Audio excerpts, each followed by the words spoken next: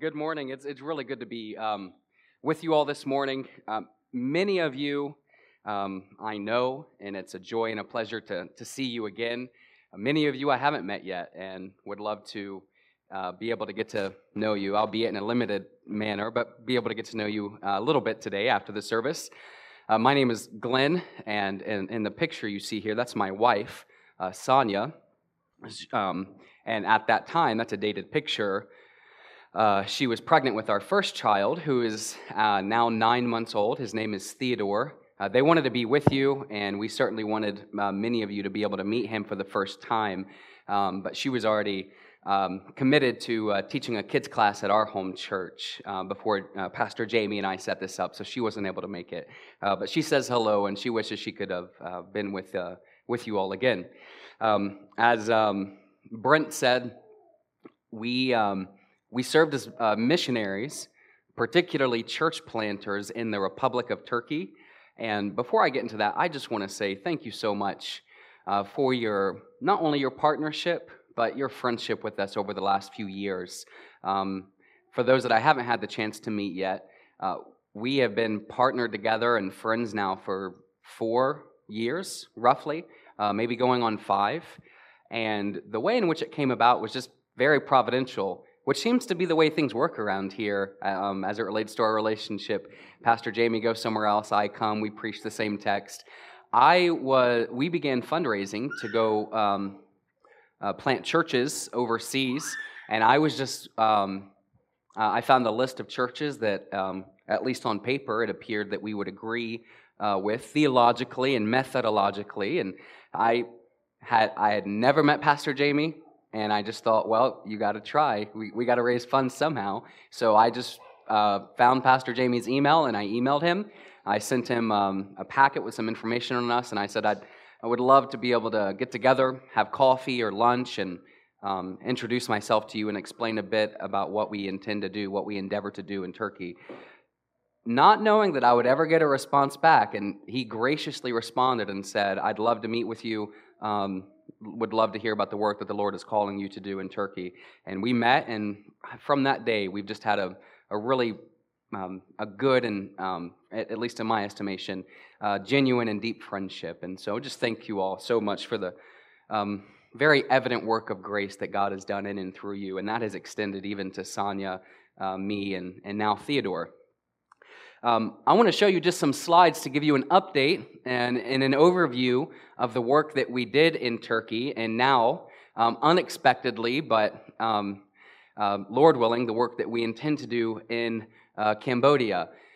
We went to Turkey with the intention of learning the language and the culture, being able to adapt to the language and the culture, and once we were competent enough in the language, we wanted to be able to proclaim the gospel or share the gospel, extend the gospel into new regions throughout Turkey that do not have a witness to the message of Christ.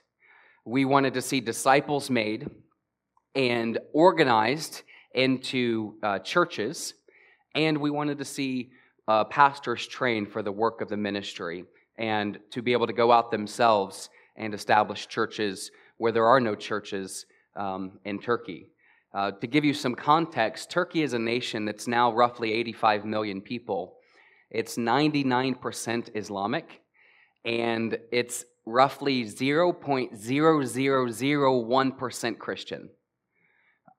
Now, to put that in perspective, that means in a country of roughly 85 million people, this is an estimate, we can't know this definitively, but there are an estimated 120 churches throughout the entire country. And they're not evenly dispersed as well. The majority of churches throughout Turkey are in the cities of Istanbul, which is a city of roughly 20 million people, the capital city of Ankara, which is roughly 6 million people, and a coastal city named Izmir, or as you might know it from biblical times, Ephesus. And it's a city of roughly 4 million people. All throughout Turkey, then, you have these cities of 2 million people, 1 million people. You have, smaller cities of 500,000 people, 250,000 people, 100,000 people. that have absolutely no church and no known Christians. So Turkey is per capita the most unreached country in the world. So it's a very hard country. It's very slow and difficult work to preach the gospel there. So our first goal then in the country was to be able to learn the language. And if you wouldn't mind, it's Bonnie, right? Bonnie, yeah, just go to the next slide. Thank you. Our first goal upon arrival in the country was learn the language and the culture so that we can clearly, competently, and hopefully persuasively share the good news of Christ. So what that looked like was for at least the first year, it was full-time language studies. That was our primary responsibility. At least on my end, that was roughly 8, sometimes 10 hours a day of linguistic studies. The language there is Turkish. So some people ask me, what do they speak in Turkey? Gobble gobble? And no, it's an actual language. It's not gobble gobble, and it's not Arabic. It's Turkish. It's one of the more difficult languages in the world for an English speaker. And I set some goals throughout the process, some kind of milestones to gauge where I was in the process of acquiring the language. One of them was, after 6 months, I wanted to be able to share a brief devotion in the Turkish language. And so what you see there in the picture is me sharing my first sermonette, if you will, my first devotion in a Lord's Day gathering. I taught from Ephesians chapter 4 in Turkish. I'm very thankful that was not recorded. It would be dreadful to go back and listen to that, but nonetheless, the Lord gave us grace, and we were able to plod away at learning the language. This was Sonia at a ladies' event at the church that we were attending while we were in language studies, and she was reading scripture in Turkish at the event. And so after roughly a year of full-time language studies, I was in a position linguistically to where I could begin teaching and preaching every week. And so in the church that we were attending, I started participating on a weekly basis in the teaching and preaching ministry of the church. And so this looked, the way in which this looked, what this looked like was, one, I was preaching on a monthly basis just from various texts, and that was roughly 30 to 45 minutes. And then throughout the week, I started meeting with some brothers for deeper Bible studies and even some theological studies. So in this particular church, there was one brother who desired to serve as an elder, and he wanted some theological instruction. So Wayne Grudem's systematic theology textbook was translated into Turkish, and so for roughly 6 months, he and I went through that. And he helped my Turkish and aided me in being able to teach and explain theological truths and concepts in the Turkish language in a comprehensible way, and I was able to impart to him a little bit more theology to what he already had. And so we were serving in this way, but as we were in language studies, we also recognized that it was a unique time in which we could reach out to the city, reach out to the community, and share the gospel with others. So we were praying about how we could go about doing that. And if you wouldn't mind, Bonnie, to go to the next slide. One of the ways we found that we could do that was by offering an English class. So that way we could offer free opportunities and lessons for those who desired to learn English or who had learned English and wanted to improve their speaking abilities to come and just spend an evening with us. And we would offer lessons to beginners, conversational groups for advanced speakers. Not entirely sure how it was going to go, but God blessed, and we had 50 or more people every week. Through that, during our time of language studies, we saw many people attend church with us for the first time, receive Bibles in their language for the first time, and we were just really thankful for the way in which God was using that. And once we reached the time in our studies where we knew that we were linguistically capable of ministering the gospel and leading a church in the Turkish language, we began to pray about where God would lead us to establish a new church. All the while, he began doing a work in a city called Kütahya. Kütahya is a city that was roughly 1 hour south of where we were. It's a city, it's an area of roughly 500,000 people. Now, what was interesting about Kütahya is it was not at all a place that we thought God would lead us to do gospel ministry. Kütahya is known as one of the most religiously and politically conservative cities in all of Turkey. It is one of those places that you look to from a human vantage point and say, nothing's going to happen there, we should go somewhere else. But as we were learning the language, we were partnered with veteran missionaries. We started getting requests for Bibles, Turkish Bibles, and a follow-up with a Christian teacher from that city. And so we began traveling to this city to meet Bible requesters and to meet up with individuals who wanted to have Bible studies with Christians, since there were none in their respective city. And so we started meeting these people, and very much to our surprise and a very real exposure of our lack of faith, people began to come to faith in Christ. Believers were baptized. And if you wouldn't mind, Bonnie, to go to the next slide, Turkish individuals began to come to faith in Christ. Iranians began to come to faith in Christ. An Afghani brother came to faith in Christ. And even Iraqi sisters came to faith in Christ. And so we began to realize the Lord is doing a great work in this city. And as we were praying, Lord, where are you going to lead us to establish a new gospel witness? He began to very evidently open a door for Sonia and me to relocate to Kütahya, to make disciples there and to organize and establish this church and to begin training, begin the long-term work of endeavoring to train pastors for the work of gospel ministry. And if you wouldn't mind to go to the next slide.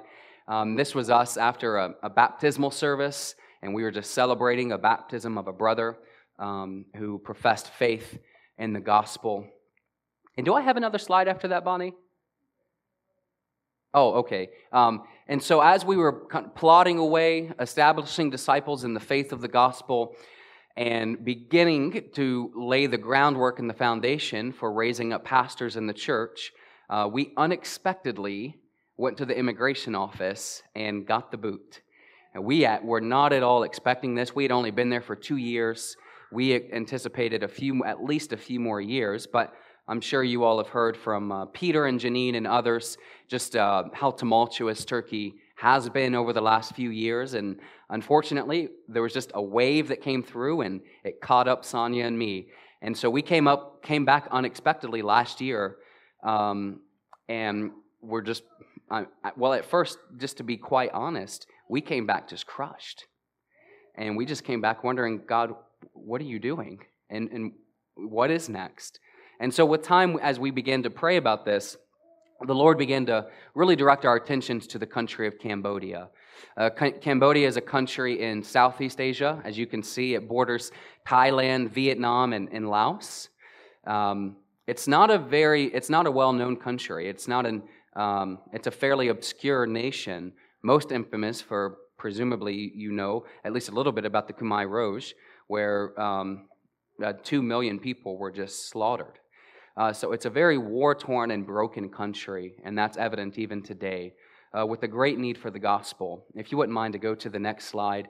When you look at Cambodia, it's a country of over 16 million people. The language is Khmer. In terms of difficulty, it's comparable to Turkish. People ask, okay, are there any linguistic similarities between Turkish and Khmer? There's one, and that is they're not English. That's it. And so we're going to be learning a brand new language. We've begun the process now, but it is a relatively difficult language, so we'll be in full-time language studies for the first couple of years. It's a nation that's roughly 96% Buddhist and 1.5% evangelical. Now, one thing to bear in mind about that evangelical statistic, it's an all-encompassing term. It's a large net, which means just because someone is categorized as evangelical doesn't mean they hold to an evangelical gospel. It doesn't mean that they're preaching justification by faith. And so even among the Christian population, if you meet a Cambodian and they say they believe the gospel, you do have to ask, well, which gospel? The largest evangelical presence or so-called evangelical denomination in the country today is a group that's very akin to a kind of Benny Hinn kind of Christianity. And so it's a prosperity gospel. And so, in all likelihood, it's probably less than 1% of the population that has heard a clear, faithful articulation of the gospel, that through faith in Christ you can be justified and made right in the sight of God. So there's great work to be done. Our plan is to leave in the first into the second week of January. So we would ask that you would pray with us to this end. There are a few ways that we want to ask you as friends and as a supporting church to pray with us, mainly in terms of praises, however. One of the ways we were praying for our transition to Cambodia was for God to provide teammates whom we agree with, yes, theologically, but also methodologically, individuals that we could really partner with and do ministry with, do the hard work of church planting with. And God saw fit to close the door on a family out of our sending church who was planning to go to the country of China, Jesse and Hannah Green. Their visas were, as I understand it, were canceled. The door closed on them. And as they began to pray about where to go next, the Lord was redirecting us to Cambodia. As we were praying about new teammates, they were praying about teammates they could partner with. And the Lord brought us together and has now redirected both of our steps, our paths, to go preach the gospel in Cambodia. So we're praising God for this. The second thing we're really praising God for, and that we just want to ask you to join us in praising Him for, is we are praying for a way in which we could stay long-term in Cambodia. Cambodia, although highly unreached, is politically open to foreign church planters and missionaries. And so as a missionary, you can obtain a work visa as a religious worker and stay and work in the country long-term and openly. And you just have to find an organization that's willing to sponsor you. And recently, God provided that. And through that, we're going to get business visas in order to reside in the country long-term. So we just thank Him for that. The last thing we want to thank Him for is, as many of you know, Sonia and I had come to a hasty conclusion that we just couldn't have children. We, for many years, wanted children, and God saw fit at that time to not provide a child. So when we came back last year, we actually, many of you, I presume, remember, we actually began the process of adoption. We were approved for adoption. The same week, we got matched with the birth mother. 2 days later, she gave birth to the child, and the day the child was born, she changed her mind and gave the child to someone else. It was that week we found out Sonia was pregnant with Theodore. And so we were praising God for that. Theodore's name, derived from Latin, means the gift of God. We didn't know what it would look like after that, however. We didn't know if God would see fit to give us any more children. Well, we just found out that Sonia's now 9 weeks along with our second child. And so we're just thanking God for His grace to us, that He's made so clear over the last couple of years in ways that we don't deserve. And so the due date is May 26th, 2022. So just a few months into our relocation to Cambodia, we're going to be giving birth to another child. So I lost my hair my first term in Turkey. I don't know what I'm going to lose after all that stress, but hopefully a little bit of weight maybe, I don't know. But we just want to praise God for His evident grace to us over these last couple of years and ask you to join in praising Him with us. I want to look with you this morning at 2 Corinthians chapter 4. 2 Corinthians chapter 4. Now, if you have any questions about just the work about Turkey or the work that we're doing, again, you're welcome to ask. Would love to answer any questions you might have after your business meeting. 2 Corinthians 4. 2 Corinthians 4 provides for us at least part of an answer. It provides for us a perspective or a paradigm on how to understand one of the most perplexing experiences of human life: suffering. Any of us that have lived any amount of time on this earth know that inherent to life as a human in this fallen world, on this sin-cursed earth, is suffering, hardship, pain. You have to reckon with evil. Many of us saw it and experienced it in our childhoods and our broken homes growing up. Many of us see it later on in life as we go through trials that we could have never imagined the Lord would bring us through. Many of us experience it in ministry. We experience suffering on account of our proclamation of the gospel. Many of us experience hardship and suffering on account of our faith.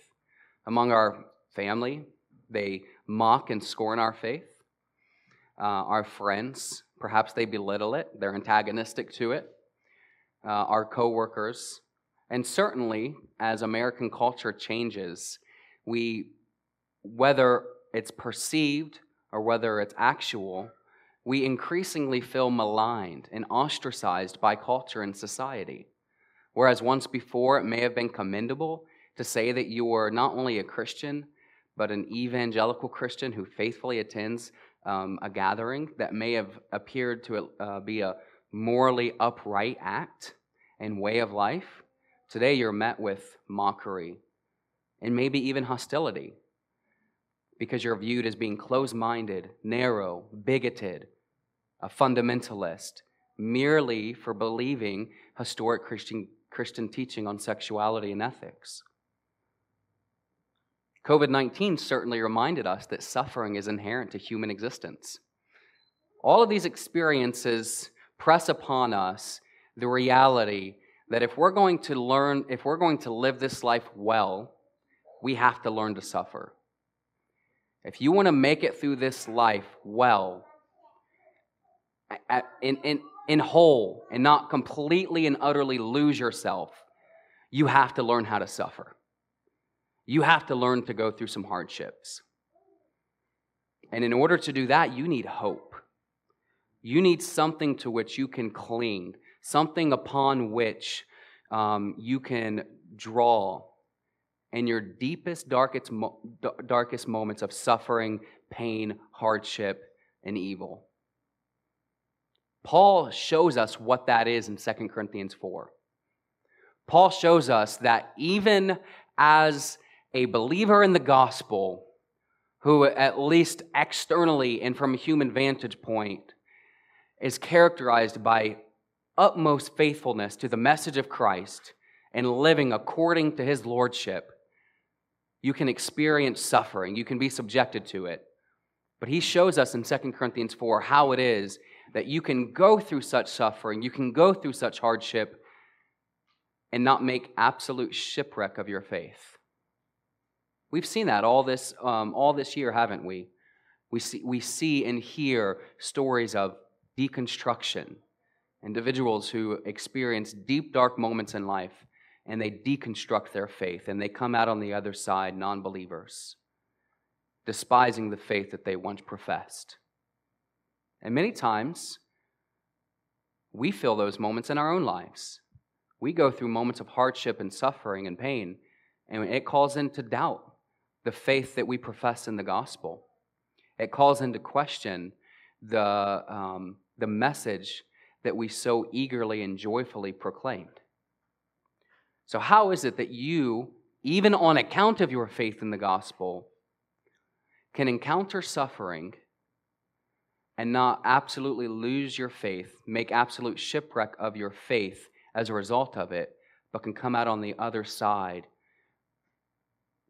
with a deeper faith in the work of Christ, with a stronger faith in his work of sustaining us? Paul shows us that here in 2 Corinthians 4. And the short answer is the gospel message. The gospel message, rightly understood, brings about a paradigm shift in our understanding of suffering. The gospel message, rightly understood and brought to bear on our conception of hardship, or brought to bear on our understanding of suffering, actually frees us to be able to suffer well and to view suffering as subservient to God's greater purposes in our lives. So how does Paul show this to us? Look, if you would, at the text. What's interesting, and we can see that this is what Paul is showing us by the way in which he opens this chapter and concludes this chapter. Look, if you would, at verse 4. Therefore, since through God's mercy we have this ministry, we do not lose heart. So he opens up with that, therefore, since through God's mercy we have received this ministry, he concludes by saying we don't lose heart.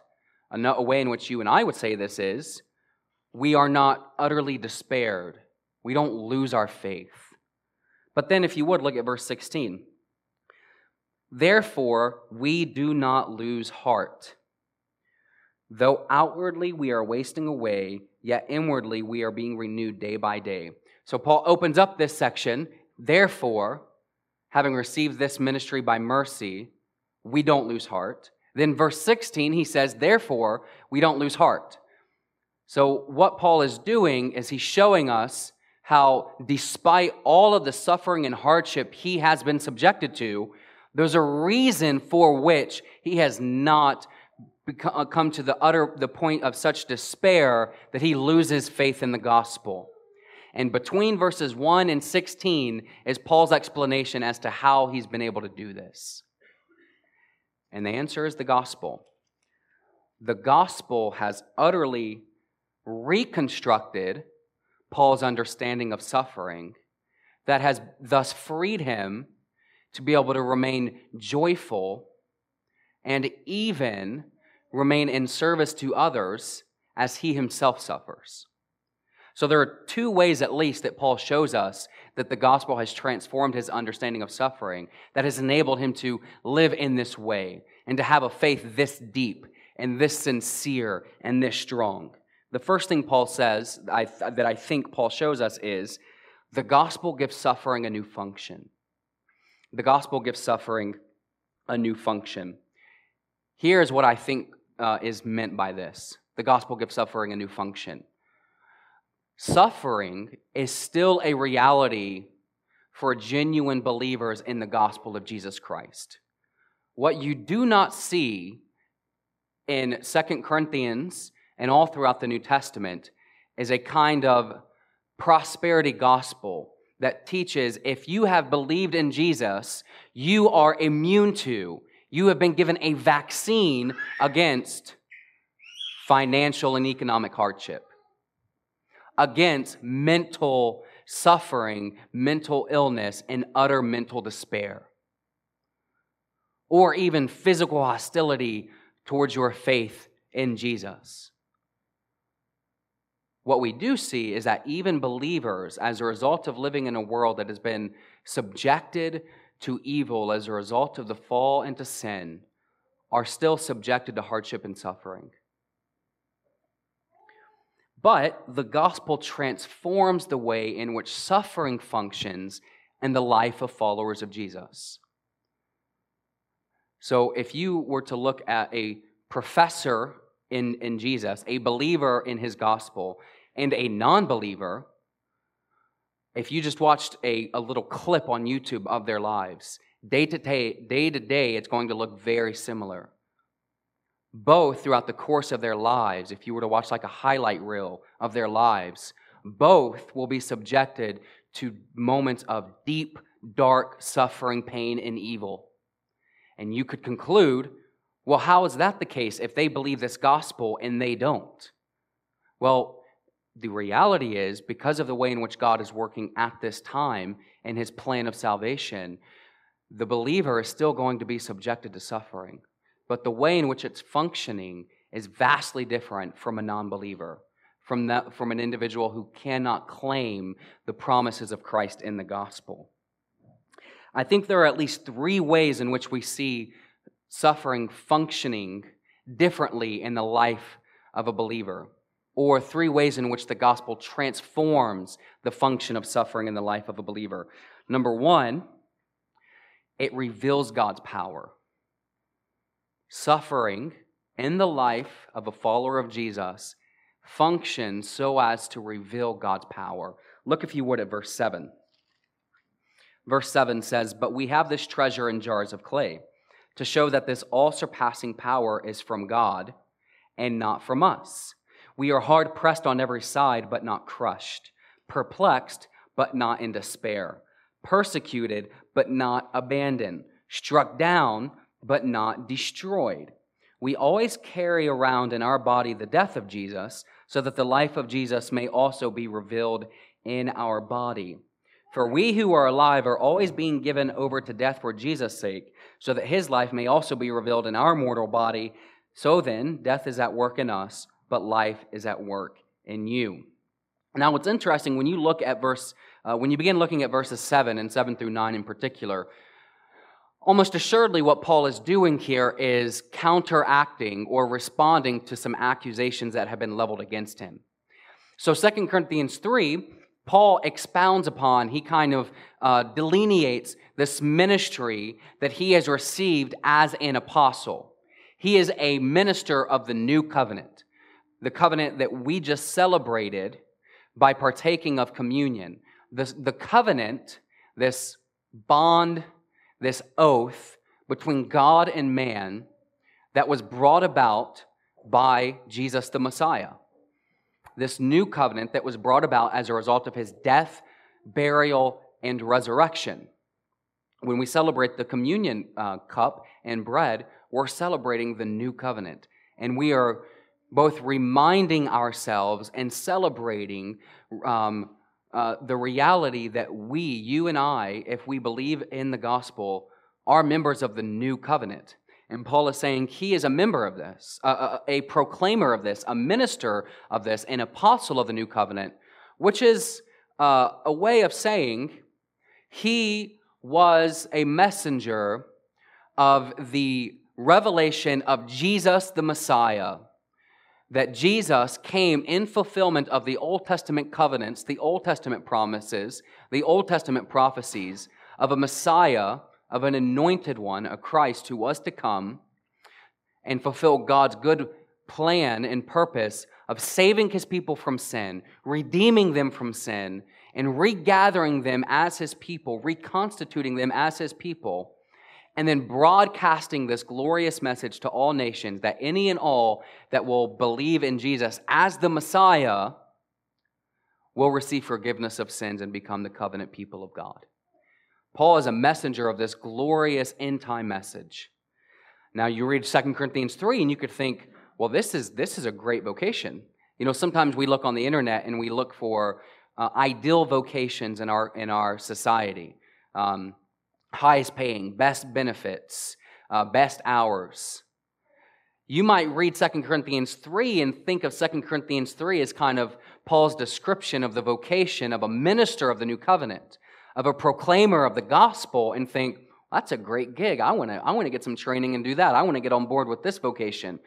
Then you read 2 Corinthians 4, and you're like, okay, this isn't so good after all. It sounds like being an apostle, as Paul was, is actually quite difficult. One of the accusations that was leveled against Paul was that he was a false apostle. The gospel that he preached was fake. It was kind of a pseudo-gospel, a fake gospel. And that he was going around declaring Jesus as the Messiah, and that through faith in him you will be justified by faith. And there were these false messengers among the Corinthians saying, that's not true. That's not the message of the gospel. Why and how did they attempt to demonstrate and to prove their point? Because, they would say, Paul is suffering all the time.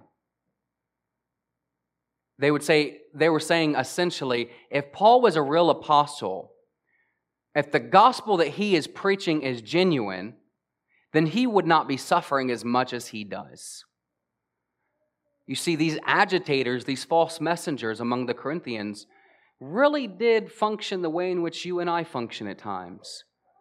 We really do think at times that hardship is a revelation, a manifestation of God's displeasure and of his wrath being poured out upon us, and that times of blessing and abundance, and when things are going well, our schedules are well ordered, things in life, our bills are paid, we're not being mocked for our faith. Quite the contrary, our neighbors love us and love being with us. We think, okay, those are the times in which God is making it evident He's blessing us, His grace is poured out upon us, and He loves us, and we are His people. And then in times of suffering, we think, well, maybe that's not true. What Paul is showing you is that you have not brought the gospel to bear on the way in which you think of suffering. Paul is saying quite the contrary. It is God who brought Paul into suffering. It is God who redirected the steps of Paul and brought him along the path of hardship. It was his good pleasure to do that. Why? So as to reveal God's power in the life of Paul. Some of these accusations, one of the ways we know that Paul is responding to some accusations is verse 8. He says, "We are hard pressed on every side, but not crushed. Perplexed, but not in despair." Now, what's interesting when he says perplexed, but not in despair, I think that basically, essentially what Paul is saying is, does he exhaustively and maybe even accurately understand the purpose or the reason for which God subjected him to suffering? Nope. We are perplexed, Paul says. We don't quite get it. We are confounded. But you know what? It doesn't drive us to despair. It doesn't lead us to question God's goodness and love for us in Christ. But then he says, persecuted but not abandoned. This is one of the accusations that was leveled against the apostleship and gospel of Paul. The false messengers were saying, we know that God has abandoned him, that God is not with him because he is being persecuted. And this is evidence, as we can see in the Old Testament, as the Old Testament legal code called for, that God is bringing about his displeasure and his wrath upon Paul, basically to quiet him. Paul is saying, yeah, we are perplexed, but God hasn't abandoned us. This isn't evidence that God has forsaken us.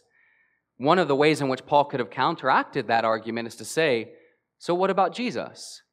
Was it not Jesus who on the cross cried, my God, why have you forsaken me? If Jesus can cry that in times of hardship and suffering, so too will his people be subjected to such suffering. And even they at times, even we at times, will be left wondering, my God, why have you forsaken me? But Paul knows because Christ cried that on his behalf, he didn't have to. He knew that God had not forsaken him. So he's responding to these accusations, but he's making it very clear the problem is not the legitimacy of his apostleship, of his conversion to Christ, of his faith in the gospel. The problem is that the false messengers, and consequently the Corinthians, are not understanding the way in which God uses suffering in the life of a believer. So too it is with us. What this teaches us here, this reality that suffering is intended to reveal God's power, there will be times in and out of your life, in and through your life, where God will not only see fit to allow suffering to come into your life, but he will subject you to it. He himself will bring it about. Now, this is very counterintuitive to the way in which we think of God. This seems to be in tension with his mercy and his love and his grace and his justice. But what we see in 2 Corinthians 4 is that it was God himself who brought suffering about in the life of Paul. And it is God himself who will at times bring it about in your life and my life. For the purpose, 2 Corinthians 4, 7 through 12, of putting on full display your weakness so that his power will shine radiantly through it. There are times in which it will please God to humiliatingly reveal your shortcomings, your weaknesses, so that his powerful work of grace will be fully on display for others to see. We experience this in Turkey in a way we never have. You start preaching the gospel in a hard and hostile, resistant city.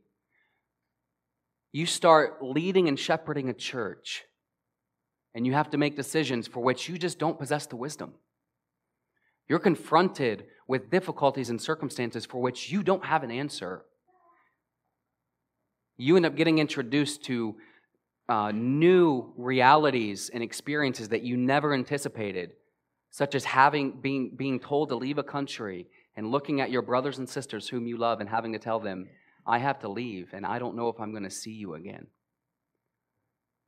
You know what this does is it brings you to your absolute wit's end.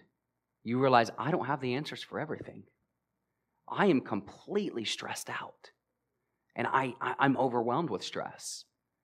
I can remember nights before we had to leave where I was up till 3, 4, 5 in the morning simply because I couldn't sleep.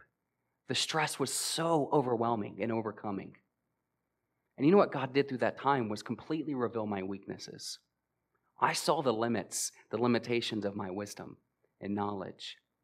I saw my inability to lead at times when I needed to lead. I saw how stress crushed me. But you know, at the same time, God was working. Individuals came to the church, heard the gospel. There was a brother who we thought we were going to have to put under church discipline, but he, by the grace of God, repented and came back. None of this was my doing. I was too weak at the time. I could not have led that effectively.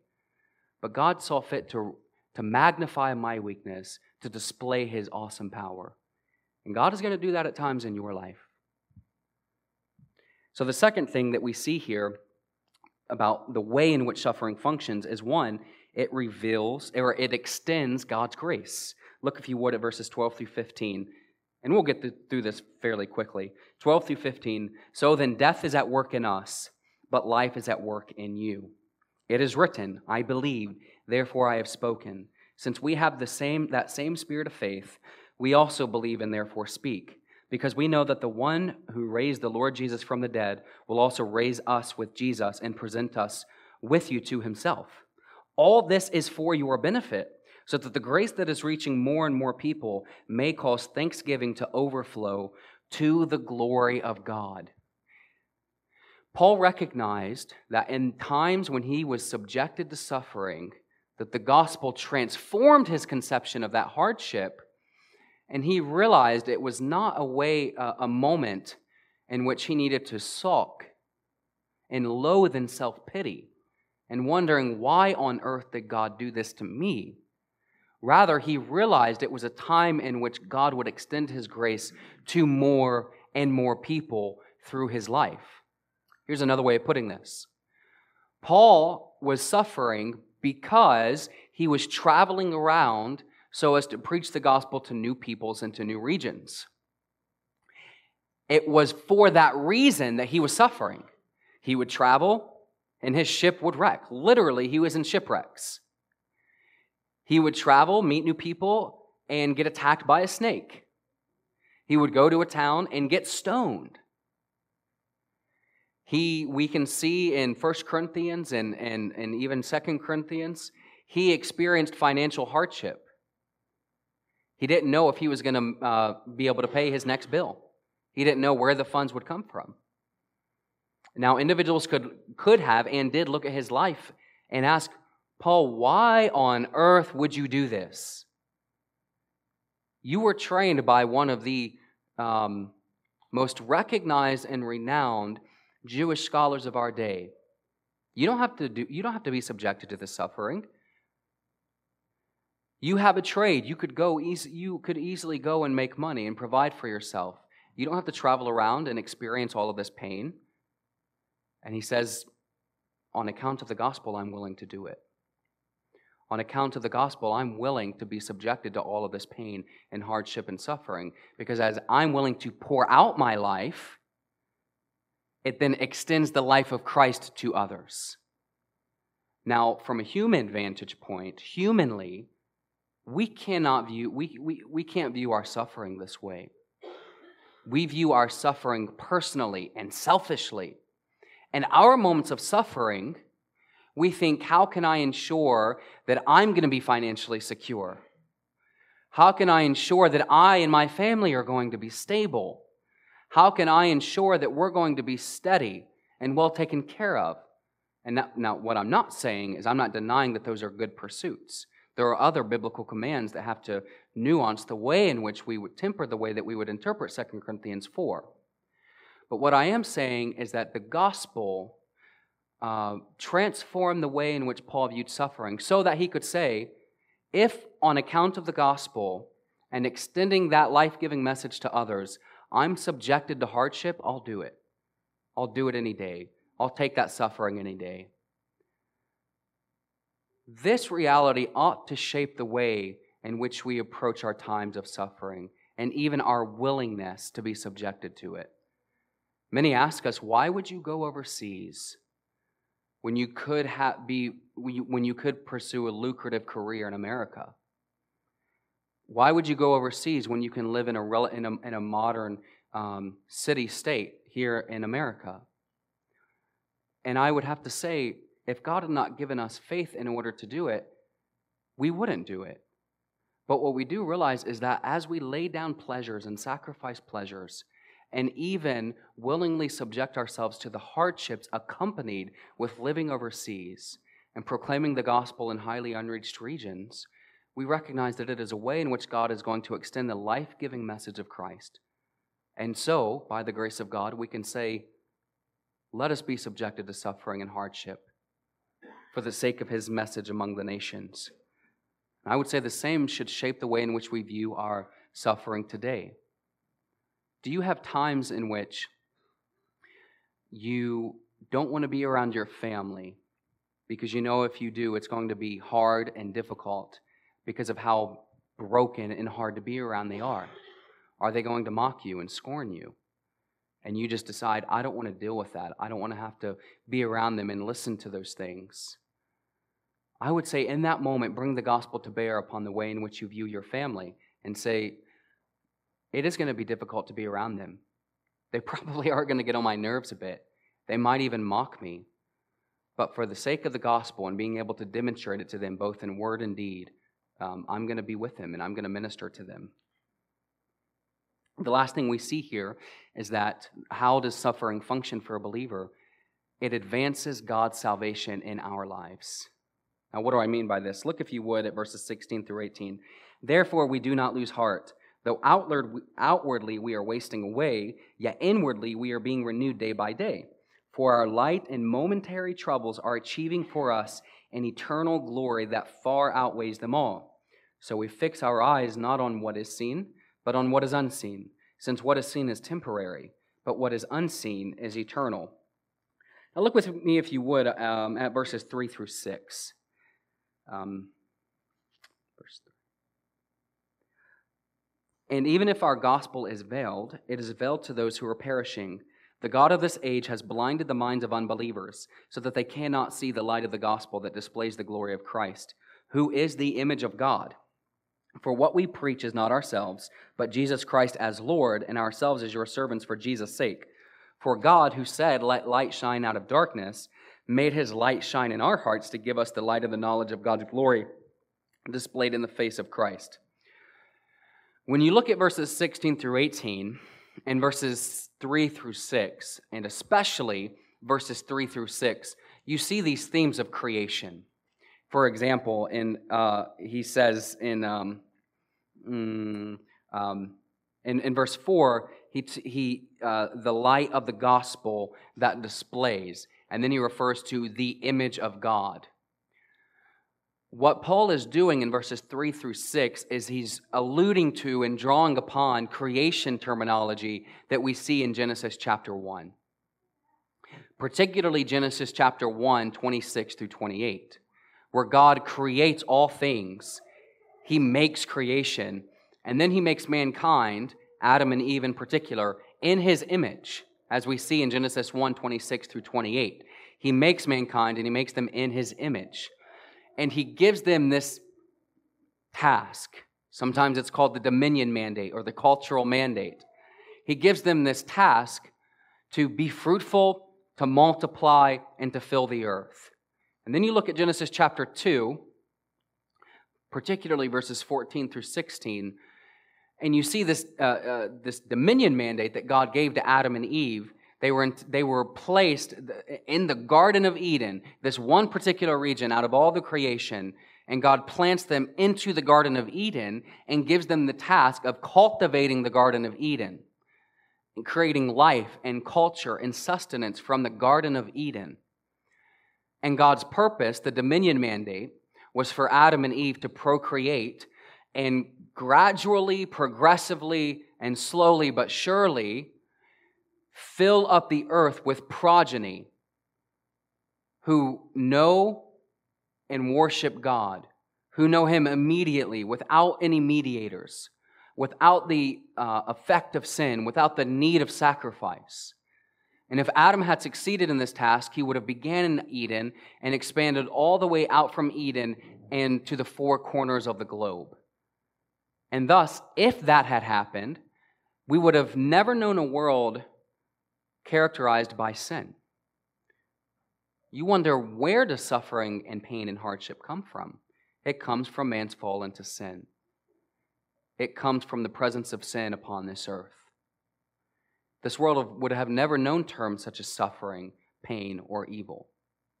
It would have been characterized continuously by the way in which God characterized it in Genesis 1. He would have continuously looked upon the creation and saw that it was good. And man would have never had need of a mediator and a redeemer and a savior. But mankind did not obey this task. Adam and Eve did not fill the earth with worshipers of God. We see in Genesis 3 that they disobeyed God and fell into sin. And as a result, instead of filling up the earth with worshipers of God who were made in His image, we see that they filled this earth with those who bore the image of Adam, who did not know God and rather fled from Him and were exiled from His presence. But as the Old Testament unfolds, God gives a promise in Genesis 3:15 that He's going to send a seed from a woman who will crush the head of the serpent. And as the Old Testament unfolds, it slowly and progressively reveals how God is going to bring about this promise, how He's going to make good on this promise. This seed from the woman who will come and save man from Satan and the effects of creation and its fall into sin. And as the Old Testament unfolds, we realize it's going to be a descendant of Abraham.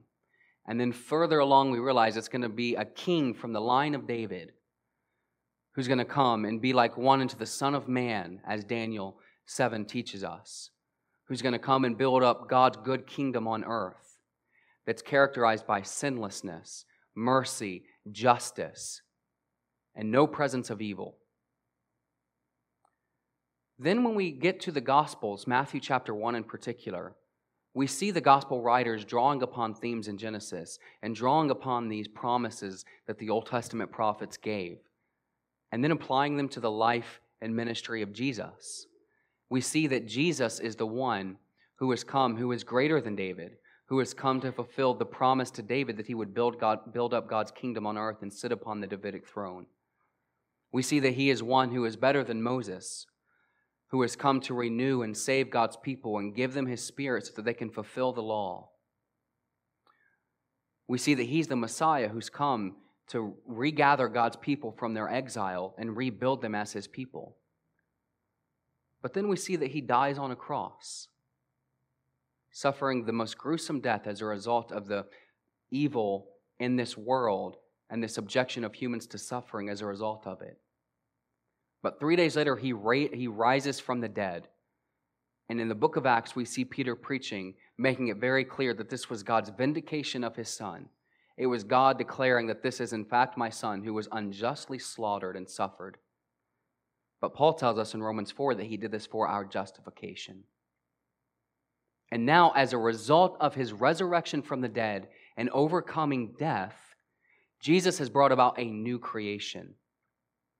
We see these good, glorious promises in the new covenant that one day God is going to return and perfectly renew the earth and purge it from sin and all of its disastrous effects.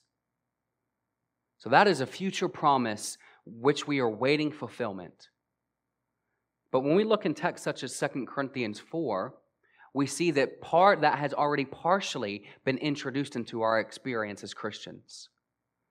Already we're experiencing the results of the new creation. Already we're experiencing the results of the powerful, renewing, creative work of God.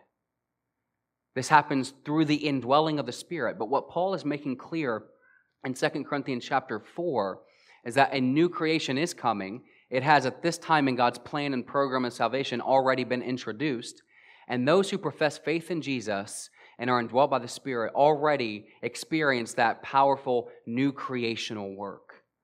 As our minds, as our desires, as our actions are sanctified from the old creation, from the old order, from the old Adam, from sin, and we are renewed into the image of Christ. Have you ever wondered why it is that Genesis 1, we see this idea of the image of God, and then Romans chapter 8, verses 28 through 29, we see Paul saying that we are being renewed into the image of Christ? God is renewing that image that was fallen and distorted at the fall. And now we are being renewed into the image of Christ. And that work has begun even now in your life and in my life. This is why in 2 Corinthians 5:17, Paul says we are a new creation. This doesn't mean, this isn't kind of this like motivational, inspiring truth that we've been given, like a second chance and we're a new man and we're not who we used to be, the way in which we often commonly and culturally use it. What he's literally saying is God's new creation that's coming at the end has already been introduced presently, and it's at work in the life of those who profess faith in the gospel of Jesus through the indwelling Spirit. So what this means is presently, God is at work, as we see in 16 through 18, to sanctify us from sin and all of its effects, to prepare us for the day in which we will meet Him face to face. And as 1 John 3, verse 2 states, at that time we will be just like Him.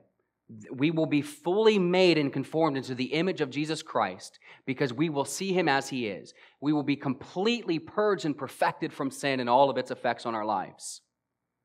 No more mental illnesses, no more stress, no more anxiety, no more reason to lack faith in God, no more lust, because we will be just like Jesus in all of His righteous perfection. And that work of God preparing you to be like that one day has been introduced into the present, and God is doing it now. So I said that it advances our salvation. What do I mean by that? Many times when we use the term salvation, that particular term is not used in this text, but the idea is there. Many times when we use the term salvation, we say things such as, are you saved? Have you been saved? In the past tense. There's a sense of truth to that. It is definitive. We can know if we've been saved by Christ, delivered from the domain of sin, Romans chapter 6. And at the same time, it's a reality that's ongoing and incomplete until the day that we die. Salvation is something you already possess, but it's something that will be perfected at the end. And we today must continually be renewed and sanctified from sin so as to demonstrate that that is a reality and so that it will be a prize which we inherit at the end when He comes back. So here's one of the things that means. If you profess to be saved, if you profess to be a Christian, but you are struggling with the same sin, you've been struggling with the same sin for 20 years, and you have no angst to fight against it, you're probably not saved. The Spirit is probably not present, encouraging you and equipping you and empowering you to fight against that sin. And there are sins that if we persist in without any guilt, without any sorrow, without any longing to overcome, you probably are on the path to hell. That is what Paul makes clear. This is how we're to understand salvation. So for those of us that are genuinely and truly indwelt by God's Spirit and day by day believing in His gospel and fighting against sin, we can have assurance we are saved and we're going to be with Him eternally. But if that urge and that longing to overcome sin and its effects are not presently within you, you ought to examine yourself. But Paul says that work of accomplishing this great salvation, renewing him day by day from sin and transforming him more and more to the image of His Son, is at work in him presently and is largely accomplished through suffering. So here's what we learn about suffering. Because of this great glorious reality that suffering is an instrument, a tool in the hand of God to accomplish our salvation and prepare us for the day in which we will meet Him, we can joyfully embrace suffering. We can come to moments of hardship, pain, and suffering in our lives and realize suffering is no longer the enemy of our joy, but a tool that God is using to increase our eternal joy and glory. So if and when, brother or sister, God recently or shortly sees fit to subject you to suffering, remember and hold on to these glorious truths. In that moment of suffering, you remind yourself, God is using this to renew my inner man and to advance and accomplish my salvation so that I will be able to see Him in holiness on the day that He comes. And clinging on to that promise will enable you to joyfully and faithfully suffer in the day that it comes so that you will not lose faith. Let's pray. Father, thank you for this great and glorious truth.